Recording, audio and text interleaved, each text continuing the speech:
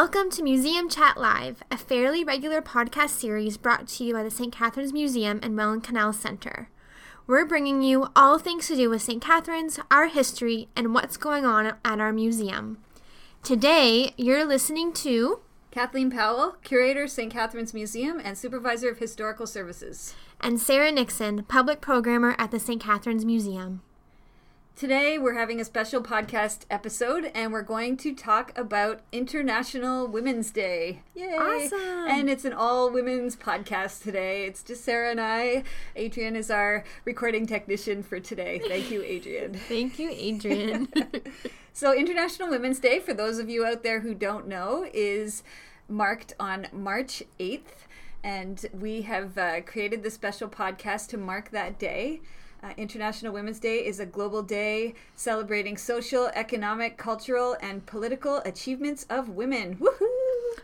And the day is also a call to action to accelerate gender parity. Mm-hmm. Apparently it's going to take something like 170 years for women to achieve gender parity. So we definitely need at least a day of action, if not years of action to get there. So this is how we're honoring International Women's Day, is with this podcast and, getting more of our voices heard. Exactly.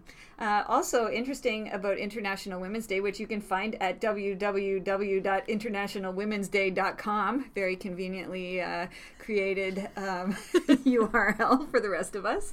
You can find out every year they have kind of their own theme of how they're going to theme International Women's Day. And this year's theme is Be Bold for Change. Take bold action and do something really important and really big on International Women's Day. Mm-hmm. Last year, their hashtag and their theme was about making a pledge for gender parity. But because they figured out that it was going to take so many years, over 100 years, to get to gender parity, that bold for change is the way to go. We're not going to get it just doing the same thing we always do. Exactly. Yeah, really, really important things to think about. Mm-hmm. And how can we all be bold for change to make a difference for women and for gender parity in our own community. I think that's a really important call to action, and I hope we all take that to heart today. Definitely, and I would encourage all of the people out there listening, not just women, but women and men and everyone else, to do something bold for International Women's Day and take a picture or put out a tweet or a post on Facebook, Instagram with the hashtag #BeBoldForChange to really show your support for International Women's Day. Mm-hmm. It really does make a difference. And every single person's action will make a difference. Definitely. Thank you, Kathy. So, at the museum, we're big fans of International Women's Day and the women's movement in general. And a part of that, this past year, we've been running an exhibit in our Burgoyne room called Leading the Way. Awesome. And it's an exhibit that focuses all about women's history in Niagara and all of the amazing things that women have done in our community. Mm-hmm. And it's a great exhibit, really, really awesome photos and stories about women who have done some amazing things in our community. I wish we could have more women featured in there, because Definitely. I think there's, 20 women featured in that exhibit, but thousands have made an impact in our community. Definitely. And what I love about our Leading the Way exhibit is it gives each of these women their own platform, their own stories being told in a very specific way. It's not like they're hidden in other stories, like they have their own platform in this exhibit, and that's why I think it's really cool. And they're people that we don't always have a chance to talk to, and I think it's really cool that we've been able to give them this highlight in our exhibit. So It's really cool. I totally agree, and I love the fact that the women who are featured come from all walks of life. Yes. So you don't have to have been a city council person to have made a big impact as a woman in the community. You could just be a stay-at-home mom, or a woman working in agriculture, or a woman working in education, and these women have all made a different kind of impact, but always a big impact on their sphere of influence, which I think is so important. Exactly. I think a lot of people think that they have to be part of something bigger to make a big impact, but that's not the case at all. No. We feature everyday women, which I think is important. And that kind of goes back to this idea of be bold for change, which is the hashtag for this year, right? This idea that we can be ordinary people, but we can still make those small but mighty actions to help us in the future. So. Exactly. And so, great segue, Sarah. So that's a great segue to our podcast. So this is our small contribution to International Women's Day and our way to make a big, bold move for change. And we are doing this podcast about one of St. Catherine's most well-known women's advocates, Lillian Phelps, who was a suffragette. But I'm going to let you tell us a little bit more about Lillian Phelps and a little bit of a bio about her so that we're got a background. Lillian Phelps, she was born in St. Catherine's in 1859, and she is one of the most well-known activists and speakers at the turn of the century, especially, speaking for women's rights. Throughout most of her life, women in Ontario and Canada, they did not have the right to vote. But that did not stop Lillian from being an outspoken advocate and an in-demand lecturer on temperance and women's rights topics. So Lillian, she was a daughter of a blacksmith. She graduated from the Philadelphia School of Oratory. Following her schooling, she dedicated her life to public activism, with much success. She was very involved with the Women's Christian Temperance Union and served the organization in a number of different capacities. She served as a recording secretary and was president of the St. Catherine's Women's Christian Temperance Union at various times from the 1880s through to 1900.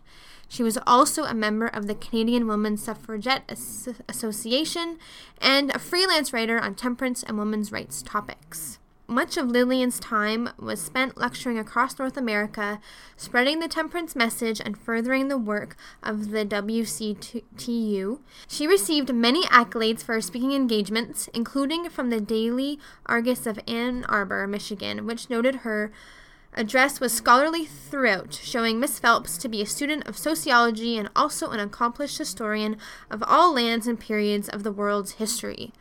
Very impressive.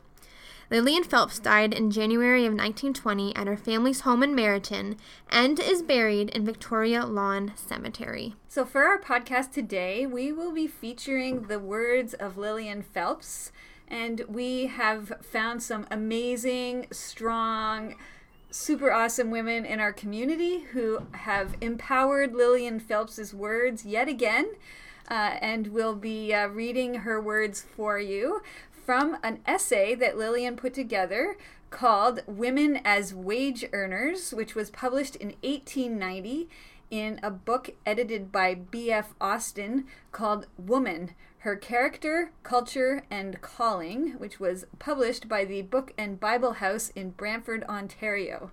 We hope that you love hearing Lillian Phelps's words as much as we loved pulling them together, reading them, and really giving them agency. So if you'd like to read along, we'll be posting the article with footnote or in the footnotes on our blog.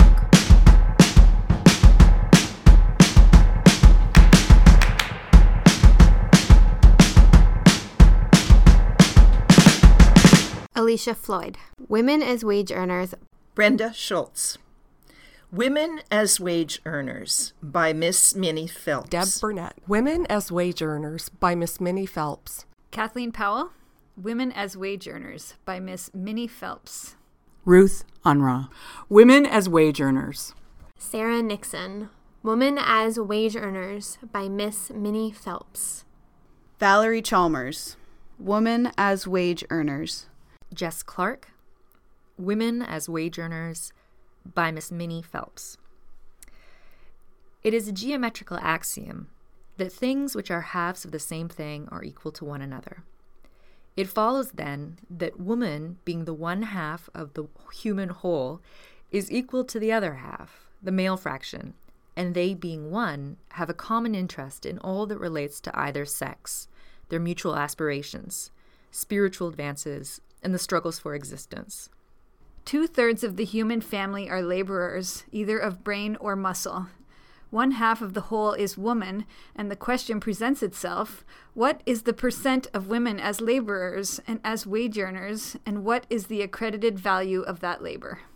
In 1840, that good and great woman, Harriet Martineau, visited America and found 7 employments open to women: teaching, sewing, keeping boarding house, folding and stitching in binderies, work in factories, as compositors, or in domestic service. So great have been the changes since Miss Martineau's visit that in the United States, 300 doors are now open to women, and in our Canada, from the census of 1881, we find 227 occupations, where in 1840, our mothers had but 7. In the 2 main departments of manufacture in the United States, including boots and shoes, carpets, cotton goods, silks, woolen hats, there are employed 535,000, 1/3 of which are women, or about 180,000. In the province of Ontario, there are 18,650 women employed in the various trades and occupations, and in the Dominion of Canada, there are 45,889. In the factories of our province, there are 7,594 women, 247 girls between the ages of 12 and 14 years, 1,588 between the ages of 14 and 18 years. These women working side by side of the male laborers, battling with the same physical struggles, full of the same higher aspirations, the value of the world's market of exchange being equal, find they receive from 1/3 to 1/2 less wages, doing the same work with as much skill as their brother workers. Let me give a few instances of the wages paid to women in the great industry of underwear for women. We hear nowadays of the cheapness of these garments, so much cheaper, you say, than you can make them yourselves. You wonder at it. Here are the reasons, and the only reasons. For the underclothing that some of you are wearing at this very hour, some poor needy sister has been paid the sum of 48 cents per dozen, or 4 cents apiece, for the manufacture of the same. She has been paid 40 cents per dozen for coarse drawers, night dresses, tucked and trimmed, $1.30 per dozen, while for the white skirts, tucked ruffles, she gets $1 per dozen. This is not all. These women and girls must buy their own needles, thread, oil, and soap. 20 cents for 1 spool of thread, 40 cents for another, which lasts 2 weeks. These women work 9 1/2 hours per day. If late 5 minutes, are fined 5 cents. These facts are from the city of Toronto, the city of churches. And while you are reading these things, the rush of the shuttle and the hurrying needle is being plied while some of us wear these garments, which mean life and virtue to some poor girl. Do you not catch the echo of Tom Hood's stitch, stitch? And do you not see finally the picture of one more unfortunate? This is but one example of a class of women who, compelled by necessity, are slaving for the mere pittance. There is a terrible affinity between vice and hunger, between low wages and the eating cancer of our cities, the social evil.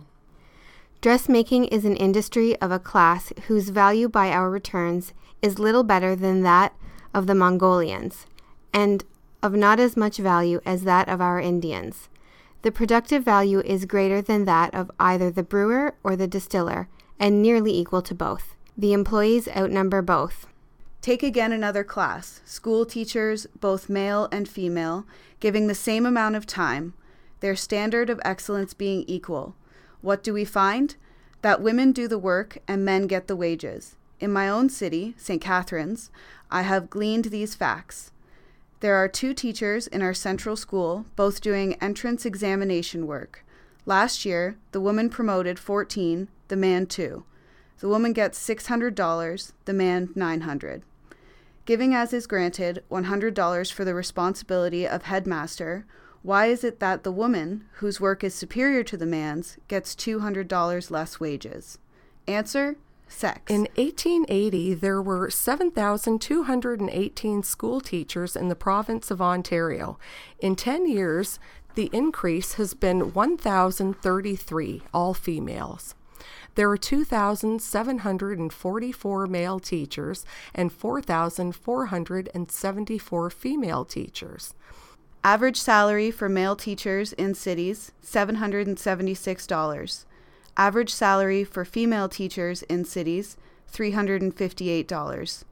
Average salary for male teachers in country, $427.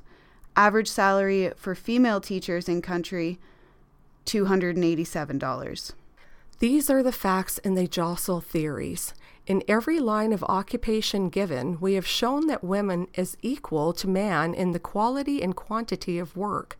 The question naturally arises, if woman can and does do the same kind of work as a man, why should she not have the same wages, and along what lines can we remedy this inequality? First, by giving the same protection to woman as to man, by allowing woman a chance to enter any field of labor she may find open to her.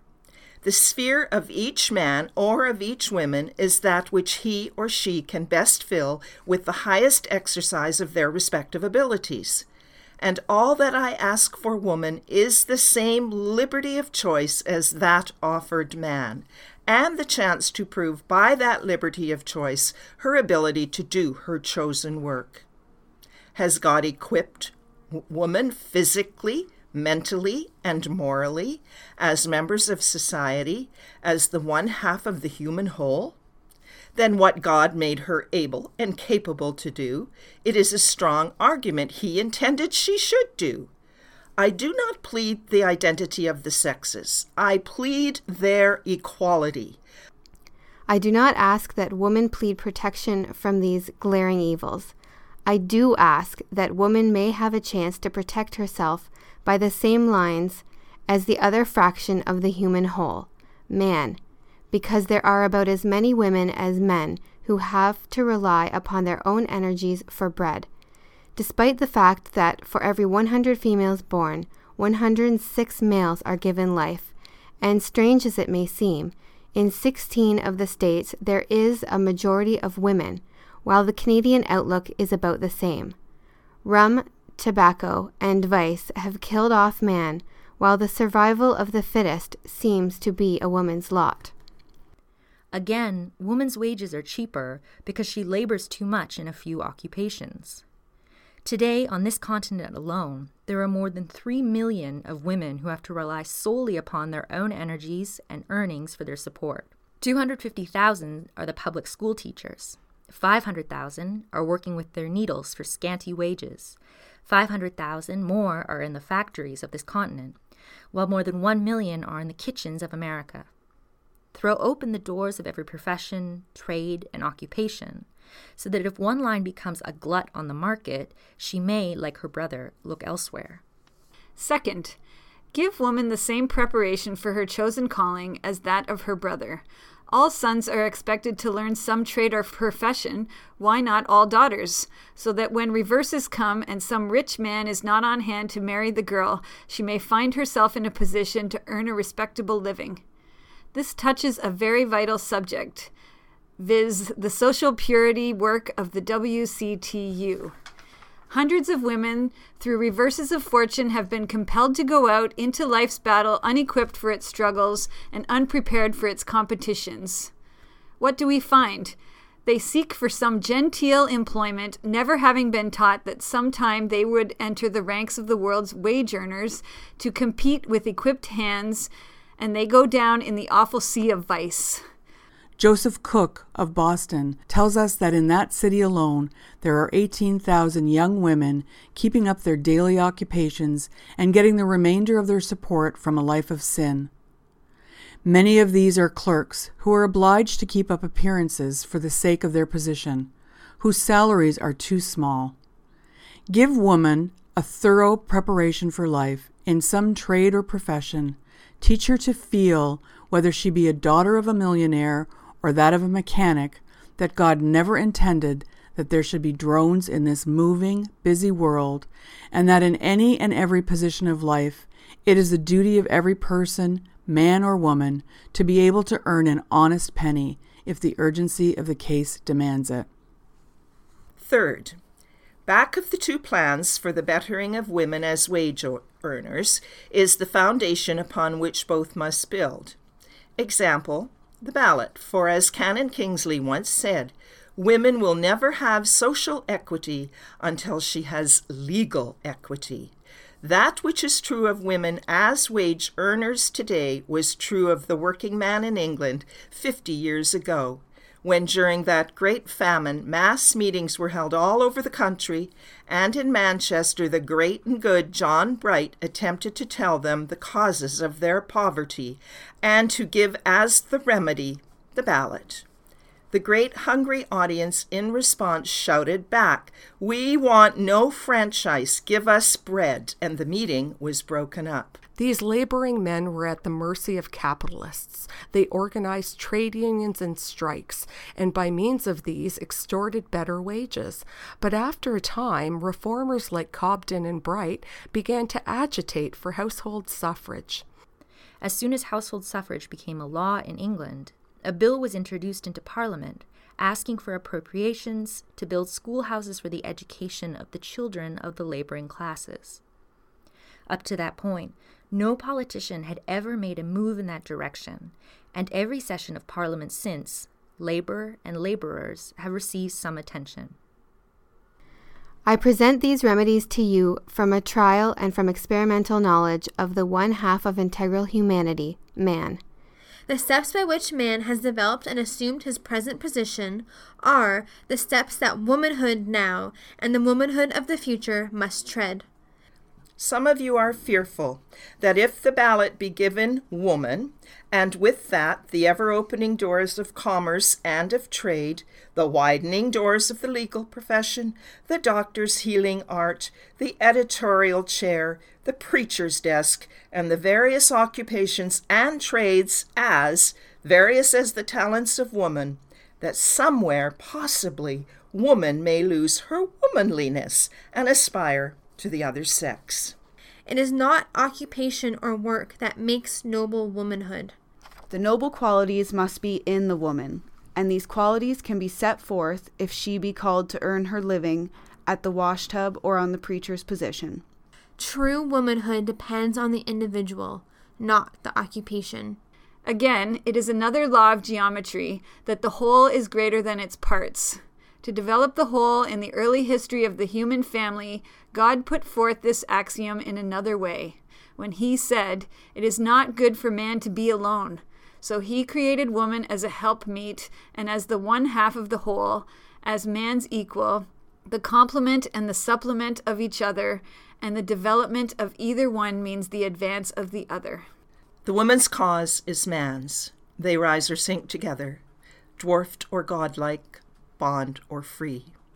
For she that out of Lethe scales with man, the shining steps of nature, shares with man. His nights, his days, moves with him to one goal. If she be small, slight-natured, miserable, how shall men grow?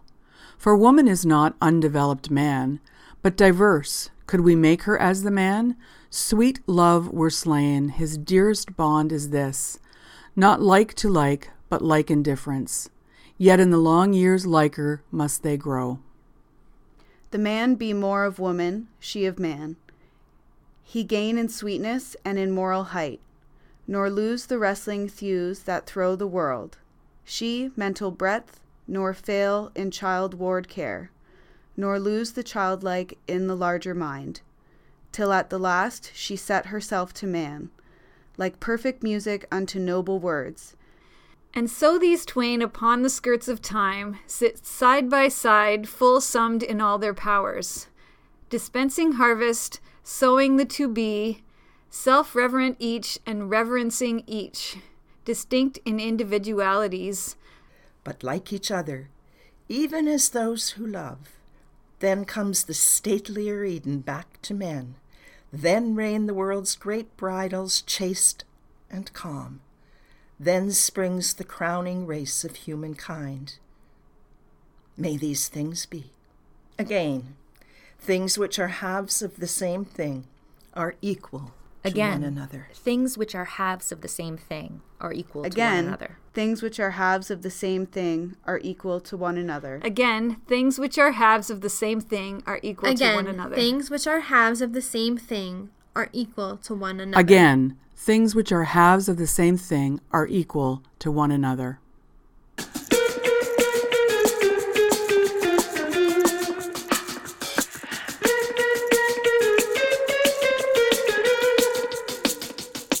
So Sarah, we're back. Great article. When I listen to that article, every time I hear it, I almost get chills because I don't know about you, but I love to vote. And so whenever she talks about the fact that women need to have the vote and how important it is, I totally get it, because when I go and vote every time, I feel like the power that I have just in being able to vote. Yes, and I feel like I don't think about how this is new. This isn't how it has always been. And listening to Lillian, you can feel her anger and her energy and her wanting for change, right? And I get a little riled up when I listen to her, So it was really awesome. That's perfect. That's perfect for today, for International Women's Day, because International Women's Day is asking everybody to be bold for change. That's the hashtag. Use it in all of your activities today. And thank you so much for listening to our podcast. Yes. Special thank you to all of our readers and to Julie Rorison for helping to organize all of these women together to do this with us. And happy International Women's Day. Yeah. Thank you for being here and honoring this really important day with us today. Be sure to follow the St. Catherine's Museum on our various social media platforms.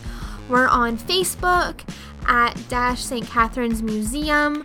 We're on Twitter and Instagram at STC Museum, and on our WordPress blog at stcatherinesmuseumblog.com. This episode of Museum Chat Live was produced by Adrian Petrie, Sarah Nixon, and Kathleen Powell. Museum Chat Live is brought to you by the St. Catherine's Museum and the City of St. Catherine.